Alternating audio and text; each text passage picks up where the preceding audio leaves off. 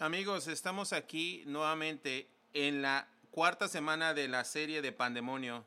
Si vimos, es una serie que estamos haciendo que se llama Pandemonio. La ironía de todo esto, porque hemos estado experimentando diferentes niveles de esta pandemia, pandemonio. Te voy a decir algo en esta semana, un pequeño secreto, pero hemos estado grabando nuestros mensajes antes del fin de semana. El jueves estaba preparando para hacer el video fuera de la ciudad. Están esperando su nuevo nieto, él y Mark y Laura. Mark se dañó la rodilla.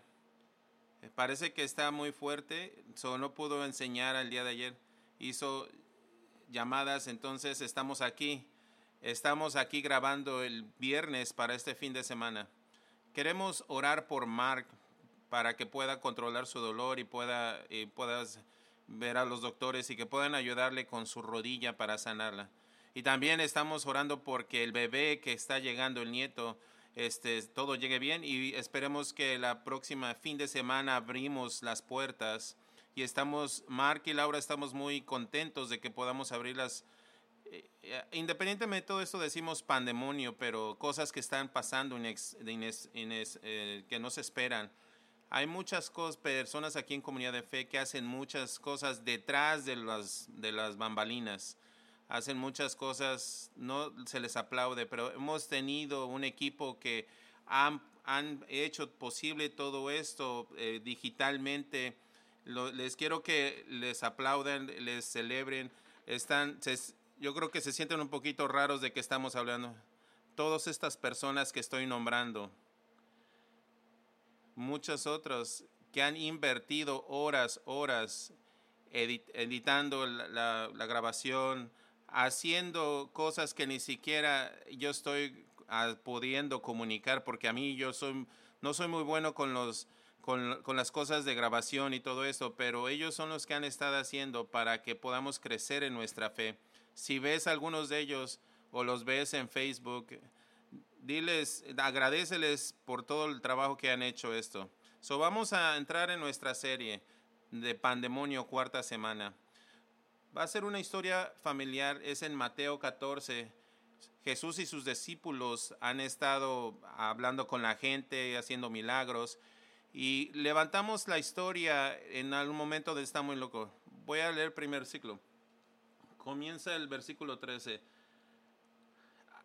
Cuando Jesús escuchó lo que pasó, Jesús se apartó de allí en una barca en un lugar desierto. Vamos a ver el contexto de todo esto. En este momento, Jesús le han sabido que uno de sus amigos muy cercanos, Juan el Bautista, lo han matado, lo decapitaron, y sus discípulos le acaban de decir a Jesús. En este momento, Jesús está abrumado con esta noticia, con dolor, le duele todo el momento traumático que pasó. Ha estado viajando, ha estado haciendo su ministerio, ha ido a diferentes situaciones caóticas. Hay mucho pandemonio en ese momento que está pasando. Ha estado haciendo el ministerio a su gente, donde está un poco de duelo. Se quiere ir, se va en una barca a un lugar desierto y apartado. Cuando las multitudes oyeron esto, le siguieron a pie desde las ciudades. Miro esta historia y me trato de poner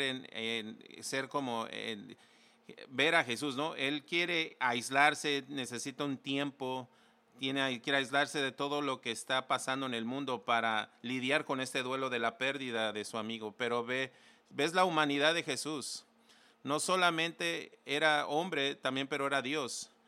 Pero cuando pienso sobre la humanidad de Jesús, lo que estaba experimentando, trato de conectarme con las emociones, el dolor que está sintiendo en ese momento, y quiere aislarse, quiere desconectarse. ¿Y qué la gente hace?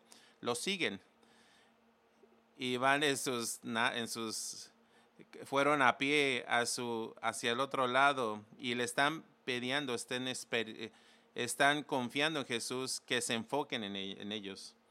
Si alguien necesitaba el enfoque o necesitaba que alguien le pusiera atención a lo que estaba pasando en su vida, era Jesús.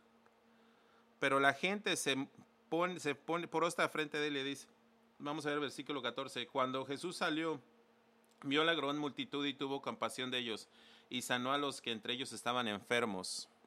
Es interesante que quiere irse, quiere aislarse, quiere estar solo. Y aún en ese momento hay un momento que podemos poner una pausa y poner un poquito un mensaje sobre lo que está pasando. Es de la compasión de Jesús, pero antes que veamos su compasión, vemos a Jesús que está en un lugar aislado, solo, en una barca. Y algunos de nosotros, mientras estamos pasando este pandemonio, hay un paso que tenemos que tomar, porque te encuentras en un lugar de autoridad, de liderazgo. A lo mejor eres un papá, una mamá, un esposo, una esposa, eres un líder de negocios, o alguien en la comunidad te está viendo hacia ti porque tiene expectativas de ti sobre tu vida y te están exigiendo cosas a ti. Y la realidad es que puede ser muy abrumador, te puedes frustrar. Lo único que quieres decir es necesito tomar una pausa, un tiempo, quiero aislarme, quiero tomar tiempo. A lo mejor eres una profesora en la escuela, vas a comenzar esta escuela en unos cuantos días. A lo mejor has estado en el salón para ver cómo vas a recibir a tus estudiantes. Aún en este momento va a ser un poquito diferente. Estamos en el 2020, todo ha sido diferente. Quiero orar específicamente por nuestros maestros, maestras, nuestras escuelas, las personas que trabajan en las escuelas. Si estás viendo y hay pone el nombre de una persona, de un profesor, de alguien que trabaja en las escuelas para que podamos orar específica. Pero en este momento vamos a orar por todo el mundo. Y todo mundo tiene expectativa de esa gente que está trabajando en las escuelas para que todo salga bien. Voy a orar por aquellos que van a ser maestros, que trabajan en las escuelas, que van a cuidar de nuestros hijos. Y pon nombres ahí de los cuales quieres que oremos. Padres, oramos en este momento. Una pausa. Sabemos que el 2020 ha sido muy difícil, cosas, expectativas, diferentes circunstancias, muchas cosas que están pasando que nunca hemos pasado. Te pedimos en este momento, oramos por aquellas personas que trabajan en las escuelas, administradores, maestras, entrenadores, maestros, todas las personas que trabajan ahí en las escuelas para proveer la educación a nuestros hijos. Te pedimos que los protejas, que les des la valentía. Oramos en contra del virus, que puedan estar sanos, que puedan tener salud, no solamente físicamente, pero mental, espiritual. Que los uses tú, que uses esta oportunidad para que los influyas, para que puedan impactar a nuestros hijos. Confiamos en tus manos y ponemos todo esto en tus manos. Y tú vas a hacer cosas increíbles a través de todas aquellas personas que están trabajando en nuestro sistema escolar. Te confiamos y oramos todo esto en el nombre de tu Hijo Jesús. Amén. Vamos a seguir orando por ustedes, pero vamos a pensar sobre nosotros. Jesús necesita irse. Tiene un momento de silencio, de aislamiento, está en su barca, pero ve a toda esa gente y gente le pide, tenemos cosas que hay cosas que necesitamos. Yo hubiera dicho, se pueden ir, yo los hubiera dicho, váyanse porque yo no les voy a hacer nada. Cuando a veces llegas de tu trabajo, tus hijos y quieren la atención o tu esposa te está pidiendo o tienen expectativas que tienes que hacer algo ya que estás en casa después del trabajo. Yo creo que es lo que Jesús está experimentando en ese momento, pero a un nivel más alto, más extremo. Y en ese momento, cuando tiene ese dolor, siente compasión hacia ellos y sana a los enfermos. Si alguien necesitaba compasión en ese momento era Jesús, pero Él es el que nos muestra la compasión. En el 2020, en toda la locura que está pasando, me he encontrado en momentos que estoy tratando de hacerme sentir yo, que me siento yo, que soy el que tiene que sentir piedad por mí. Todo está frustrante y estás como atorado. Quiero que tengamos ver a Jesús que está haciendo, porque Él quiere hacer algo en nosotros y a través de nosotros esta semana. En una crisis, la compasión es la base para un milagro. Vamos a leer sobre un milagro que Jesús va a hacer. Él sanó a sus enfermos. Él estaba haciendo muchos milagros en ese día. Y todos fueron comenzados por la compasión hacia la gente en un momento que él tenía mucho dolor. Estaba extendiendo, estaba mostrando su compasión, su energía, su tiempo, sus emociones hacia la gente que estaban esperando cosas grandes de él. Yo creo que aquí hay algo que podamos entender. Cuando veamos los milagros que hizo Jesús a través del Nuevo Testamento, hay dos cosas que pasan en cada milagro. Lo primero es que nos dice algo sobre nosotros, nos dice algo sobre Jesús. Podemos examinar nosotros mismos nuestras vidas y aprender algo sobre qué Él nos ha pedido que hacemos, y nos muestra algo sobre Jesús. Cuando aprendemos más sobre Jesús, entendemos más quién realmente es Él y quién Él es para nosotros. El milagro que vamos a ver en este momento, en este pasaje, Jesús está en una crisis en su vida y está haciendo estos milagros por su compasión era tan grande hacia la gente. Vamos al versículo 15. Al atardecer, sus discípulos se acercaron y le dijeron: el lugar es desierto y la hora ya está avanzada. Despida a la gente para que vayan a las aldeas y compren para sí algo de comer. En ese momento los discípulos están enojados porque ya están cansados. Han estado siguiendo a Jesús, están con ellos en este momento. Jesús ha estado haciendo milagros todos esos días, sanando a los enfermos y dando las necesidades de la gente por compasión. Sus discípulos estaban tratando de manejar a la gente, la situación, viendo a Jesús que está haciendo todo el trabajo. Como cuando yo estaba niño, mi papá cortaba madera con una sierra. Vamos a comprar, y no nos gustaba porque todo lo que teníamos que hacer, levantábamos la madera y ponerlo en la camioneta, pero él usaba la sierra. Estaba divirtiéndose y nosotros no nos gustaba. Yo creo que era lo mismo que estaban pensando los discípulos, porque Jesús estaba haciendo todos estos milagros, estaban cansados y ellos le dicen: manda a esta gente porque tienen hambre, tienen necesidades que cumplir. Y es interesante cómo Jesús responde a los que le dicen en ese momento: vamos a dejar que se vayan para que vayan a comprar algo de comer. Pero Jesús dice: no tiene necesidad de irse, dadle vosotros de comer. Entonces Jesús le están diciendo: sí, hey, están en lo cierto, mándenlos. ¿Tienen hambre? Esperen un momento, voy a darles algo para comer. Pero en lugar les dice, ustedes denle de comer, no necesitan irse, no los manden, ustedes denle algo de comer. Quiero que piensen un poquito sobre esto. Todo el día los discípulos han estado viendo a Jesús, entendiendo que Jesús tenía dolor, tenía un duelo, la pérdida de un amigo, pero aún así, con compasión hacia la gente, le estaba sirviendo a la gente, les estaba haciendo todas esas cosas. Han estado viendo que Él está haciendo todo esto durante el día, y su compasión es la base para el milagro de los que han estado viendo.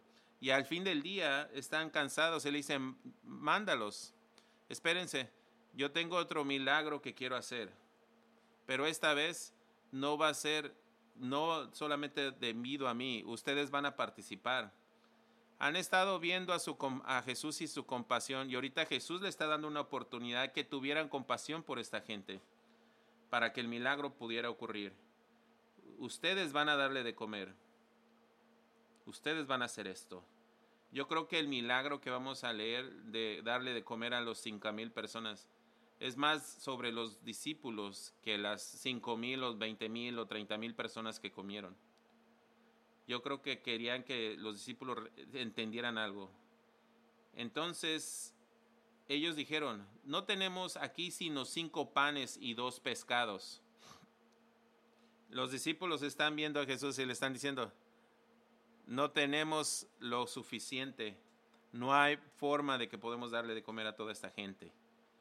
Le están diciendo a Jesús: no somos adecuados para lograr lo que tú quieres que hagamos. Exactamente es el lugar donde quiere que estemos, que tenemos compasión hacia la gente, pero que reconozcamos: no tengo lo suficiente para hacer todo lo que la gente necesita que hagamos hacia ellos. Pero Él quiere que nosotros traigamos lo que tenemos hacia Él. Es lo que Jesús nos está diciendo. No solamente tenemos 5 panes y 2 pescados. Eso es todo lo que tenemos. Y no hay forma que tenemos que hacer. Ver las miles de personas que están ahí. Y Él les dijo, traédmelos acá. En otras palabras, tráiganme lo que tengan, lo que sea. Poquito, mucho, tráiganlo. Y después Jesús hace algo. Vamos a una pausa ahí porque entender algo. Jesús nos está pidiendo que hagamos lo mismo. Cuando seguimos a Jesús, experimentarlo en nuestras vidas, nos está diciendo, tráeme lo que tú tengas, todo lo que tú seas, todo lo que tengas, tráemelo. Yo sé que la tensión que causa en nuestras vidas nos hace un poquito de tener miedo. No tengo mucho dinero, no tengo mucha fuerza, no tengo éxito, no soy popular, mi influencia no es suficiente, no tengo acceso, no tengo mucho, o a lo mejor estás al otro lado, tengo demasiado, pero todas las cosas que tengo no es nada de lo que tú tengas. Tengo un pasado, tengo dolor, arrepentimientos, tengo adicción, tengo cosas en mi vida que no soy orgulloso de ellos, tengo preguntas, tengo dudas, y no es todo lo que tú quieres. Pero Jesús lo que quiere que veamos en este pasaje nos está diciendo, lo que sea que tengas, no te preocupes lo que no tengas, trae todo lo que tú tienes y tráemelo a mí. El tiempo, la voz, la influencia, el dinero, lo que sea, talentos, los regalos, tráemelos a mí. Tráeme lo que tú tengas y dámelo a mí. Y luego te fijas cómo termina la historia. Luego mandó que la gente se recostara sobre la hierba, tomó los 5 panes y los 2 pescados, y alzando los ojos al cielo los bendijo. Después de partirlo, dio los panes a sus discípulos, y ellos a la gente. Todos comieron y se saciaron, y se recogieron 12 canastas llenas de lo que sobró de los pedazos. Los que comieron eran como 5,000 hombres, sin contar las mujeres y los niños. ¡Qué historia tan increíble! Por algún motivo, Mateo, de la inspiración del Espíritu Santo, mientras escribió esto, creo que la cifra era muy importante. Los eruditos piensan que los nombres de los hombres, ¿cuántos hombres? Pero cuando la posibilidad de que hubiera mujeres y niños, posiblemente eran 20,000 personas. 20,000 personas en ese día que vieron ese milagro que fue comenzado con la compasión de Jesús que tuvo hacia la gente. Quería enseñarle a los discípulos, quería que entendieran. Sí, 20,000 personas fueron parte de este milagro, experimentaron algo sobre este hombre, pero él quería que los discípulos que entendieran, que los utilizara a ellos para continuar su trabajo en este mundo. Quisiera que fuéramos el catalista del mundo, que trabaje en nosotros y a través de nosotros, para que Él comience a hacer algo en nuestras vidas. Nos está dando la oportunidad, influencias, talentos, recursos, regalos, tiempo, para hacer un impacto para su reino. Cuando pienso un poco sobre Michael Jordan, soy un producto de los 90s, crecí en los 90s, son los comerciales del Gatorade, sé como Mike, quiere ser como Mike. Cuando piensas sobre eso, todo el mundo queríamos ser como Michael Jordan. El problema, este blanco no puede saltar o no puede clavar la canasta porque no puede saltar. En esos días ni siquiera podía agarrar una pelota con mi mano.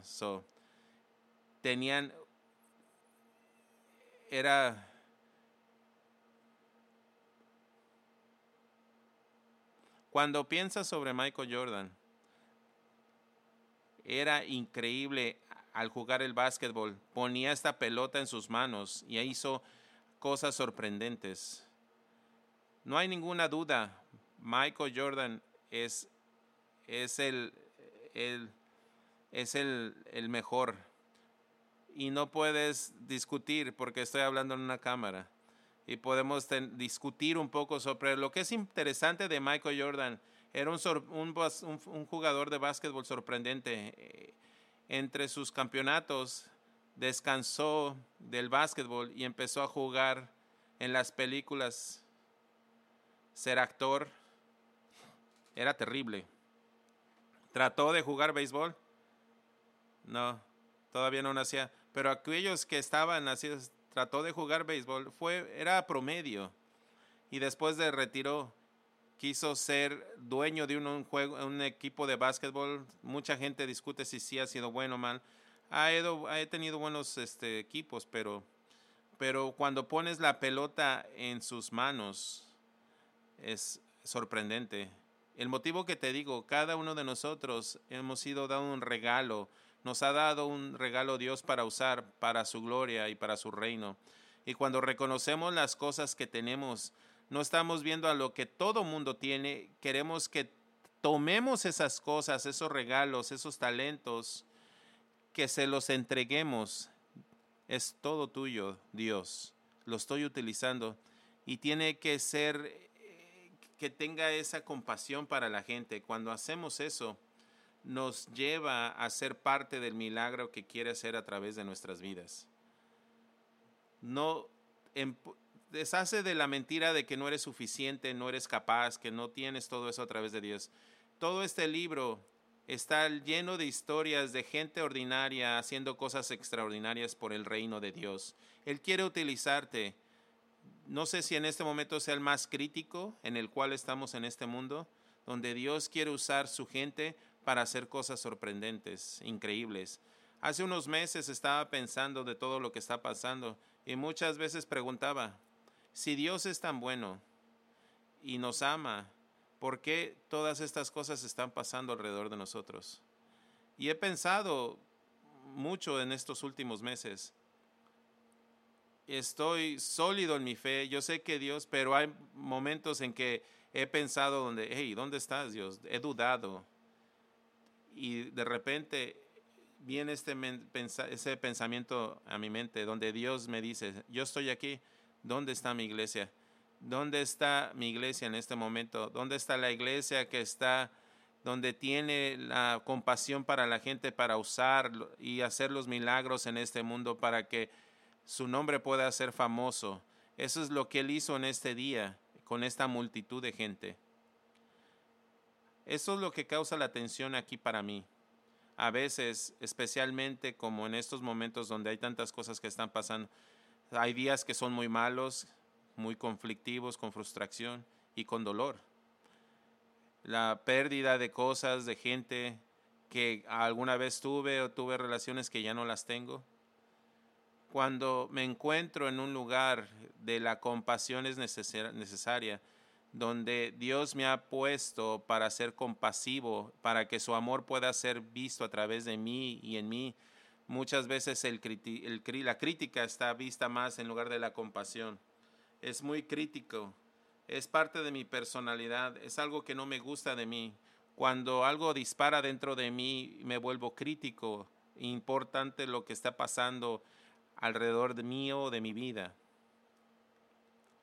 Yo creo que es algo que Dios me está tratando de mostrar y enseñarme, te está diciendo que en lugar de ser crítico, en lugar de que seas o que de lo que tú pienses o lo que nos está pidiendo que seamos compasivos, porque en Cristo, cuando avanzas con compasión, construyes la base para que ocurra un milagro en tu vida y a través de tu vida y de la gente que está alrededor tuyo. Es una oportunidad muy grande. No sé si en este momento es el mejor punto que podemos decir. Yo tengo dificultad sobre esto porque esto se dispara con la gente, conversaciones. Hace unas semanas estaba viendo en Facebook un video de mi hijo Rey que tiene 11, pero en ese momento tenía 1 año y lo puso en Facebook. Y en el video, Rey donde está caminando con un gancho, le está pegando a todo y le está diciendo a todo, dada. Y mi en Brandy estamos riendo, nos decimos, ¿qué tiene nuestro hijo? Por minutos, nada más pegándole a todo. Disfrutemos, decimos Braydon, ¿Quién es el más inteligente? ¿Quién es el más fuerte? ¿Quién es mamá o papá? Me divertía. Era tan extraño. Después Brandy paró y dijo, Braydon, ¿quién es el feo? Y ya pasó de decir, y mira, y sonríe y dice, Daddy. So le pegué y lo puse en su cuna. No hice eso.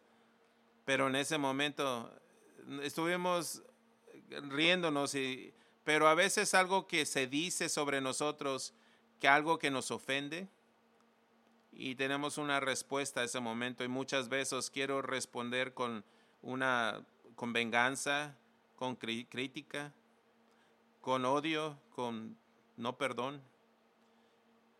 Aún en esos momentos tan difíciles, en esos momentos caóticos, hay que responder con compasión, porque esa es la manera que Jesús respondería. Cambia tu vida, hace un impacto en el mundo alrededor tuyo. Para Jesús, esto no era un momento único. Él nos está diciendo en este momento que en esta historia, en este 2020, nos está mostrando que seamos parte de un milagro que va a ocurrir aquí en Comunidad de Fe, en nuestra ciudad, en todo el mundo. Pero yo creo que es importante reflexionar que lo que Jesús hizo en esta historia no era el único momento o el único día de compasión en su vida. Él vivió una vida de compasión hacia otra gente. Era algo diario, era una práctica diaria que él hacía, aun cuando fue a la cruz. Llega a la cruz y empieza a experimentar dolor físico extraño, tristeza, frustración, toda emoción negativa que podíamos imaginar en ese momento. Está viendo a los guardias y les está diciendo, por favor, Padre, perdónalos porque no saben lo que están haciendo. Compasión. Mira a los ladrones que están a su lado. Empieza a hablar con ellos con compasión. Era la gran muestra de compasión en ese día cuando Jesús fue a la cruz. Yo creo que hay algo de nosotros cuando reconocemos y entendemos que empieza a haber algo diferente dentro de nosotros. Así como los discípulos vieron todo el día, y cuando ya empezó al último que ellos usaran su compasión para hacer el milagro a través de sus vidas, continuaron viendo. A veces vemos y reflexionamos sobre la vida de Jesús antes y después de la cruz, y después cuando Él regresó a la vida. Aún el día de hoy, hay algo que está hablando dentro de nosotros que no es de nosotros. Nos permite que nuestras opiniones sean menos, que nuestro dolor sea menos, nuestras afiliaciones políticas. Nos permite que todo sea puesto a un lado y traer todo hacia Él que somos, para que seamos usados por ti. Confiamos en ti y ponemos nuestras vidas a tus pies para que tú hagas el trabajo con tu compasión a través de nosotros. Aquí está mi vida. ¿Y tú, Jesús? Me enfocaré en la compasión, porque en esa compasión quieres comenzar milagros en mi vida y la gente que está alrededor mío. Entonces, ¿en dónde estás en tu vida? A lo mejor tú nunca has entregado tu vida a Jesús. A lo mejor nunca le has traído nada a Él. En este día reconoces que no quieres seguir viviendo así. Que quieres, Jesús, que sea lo final en tu vida, que sea el número uno. Que no quieras ser tú el número uno, que tú controles tu vida. Reconoces en este momento que tienes que tomar una dirección diferente, y es a través de seguir a Jesús. A lo mejor has desviado tu enfoque y te das cuenta y quieres volver, reenfocarte, realinearte hacia lo que Jesús quiere que tú seas. Y te voy a pedir que hagas algo muy fuerte, que digas sí a Jesús. Te digo que le digas sí a su amor, a su gracia, a su misericordia, a sus planes y su propósito en tu vida. Sí a su perdón, sí a la entrega. Esta es mi vida. Y si tú eres tú el día de hoy, te quiero dar esa oportunidad que lleves a una conversación, un diálogo con el Padre, en donde quiera que estés, donde estés sentado. Lo puedes decir en voz alta, no tienes que decirlo en voz alta, pero díselo. Dios, lo siento mucho por haber pecado en tu contra. Lo siento mucho por haber cometido errores. Te pido que me perdones. Gracias por amarme como me amas. He cometido errores, pero el día de hoy confío en ti y te entrego mi vida. Díselo. Y después pregúntale, muéstrame cómo vivir. Dame fuerza para vivir para ti cada día de aquí en adelante. Amén. Miren, en Cristo, cuando avanzamos con compasión, construyemos la base para que ocurra un milagro. Cuando piense en esto, te voy a dejar 3 preguntas. Que discutas, que hables, que converses con aquellas personas con las que estás viendo, con tu familia, con tus amigos, con tus compañeros de trabajo. Solamente haz estas preguntas. Dice, la primera, describe un momento en el cual estabas cansado, triste, abrumado y alguien te exigía la atención ¿cómo respondiste a esto? Piensa un poquito. Segunda, describe un momento en tu vida que sentiste compasión por alguien. ¿Qué impacto tuvo en tu vida? La tercera, identifica un aspecto de tu vida en la cual usas la crítica más que la compasión. ¿Qué pudieras hacer esta semana para enfocarte más en la compasión? Comunidad de fe, los amo. Realmente no puedo esperar de verlos la próxima semana en persona, pero vamos a seguir viéndolo a través en línea. La próxima semana va a ser a las 9:30, 11:30 y a las 5. En persona a las 9:30. Padre, te doy gracias por esta oportunidad de mirar hacia tu palabra y darnos la oportunidad de darnos nuestra vida. Pido por aquellas personas que estén viendo, que trabajes tú en sus vidas, que empieces a moldear algo especial, único dentro de ellos. Que les des el poder y que nos des lo que necesitamos esta semana para que hagamos lo que tengamos que hacer. De nuestras expectativas de cada persona, que nos reunamos con otras personas. Te amamos, confiamos todo en ti y lo decimos todo esto en el nombre de Jesús. Amén. Comunidad de fe, que tengan una semana muy buena. Gracias.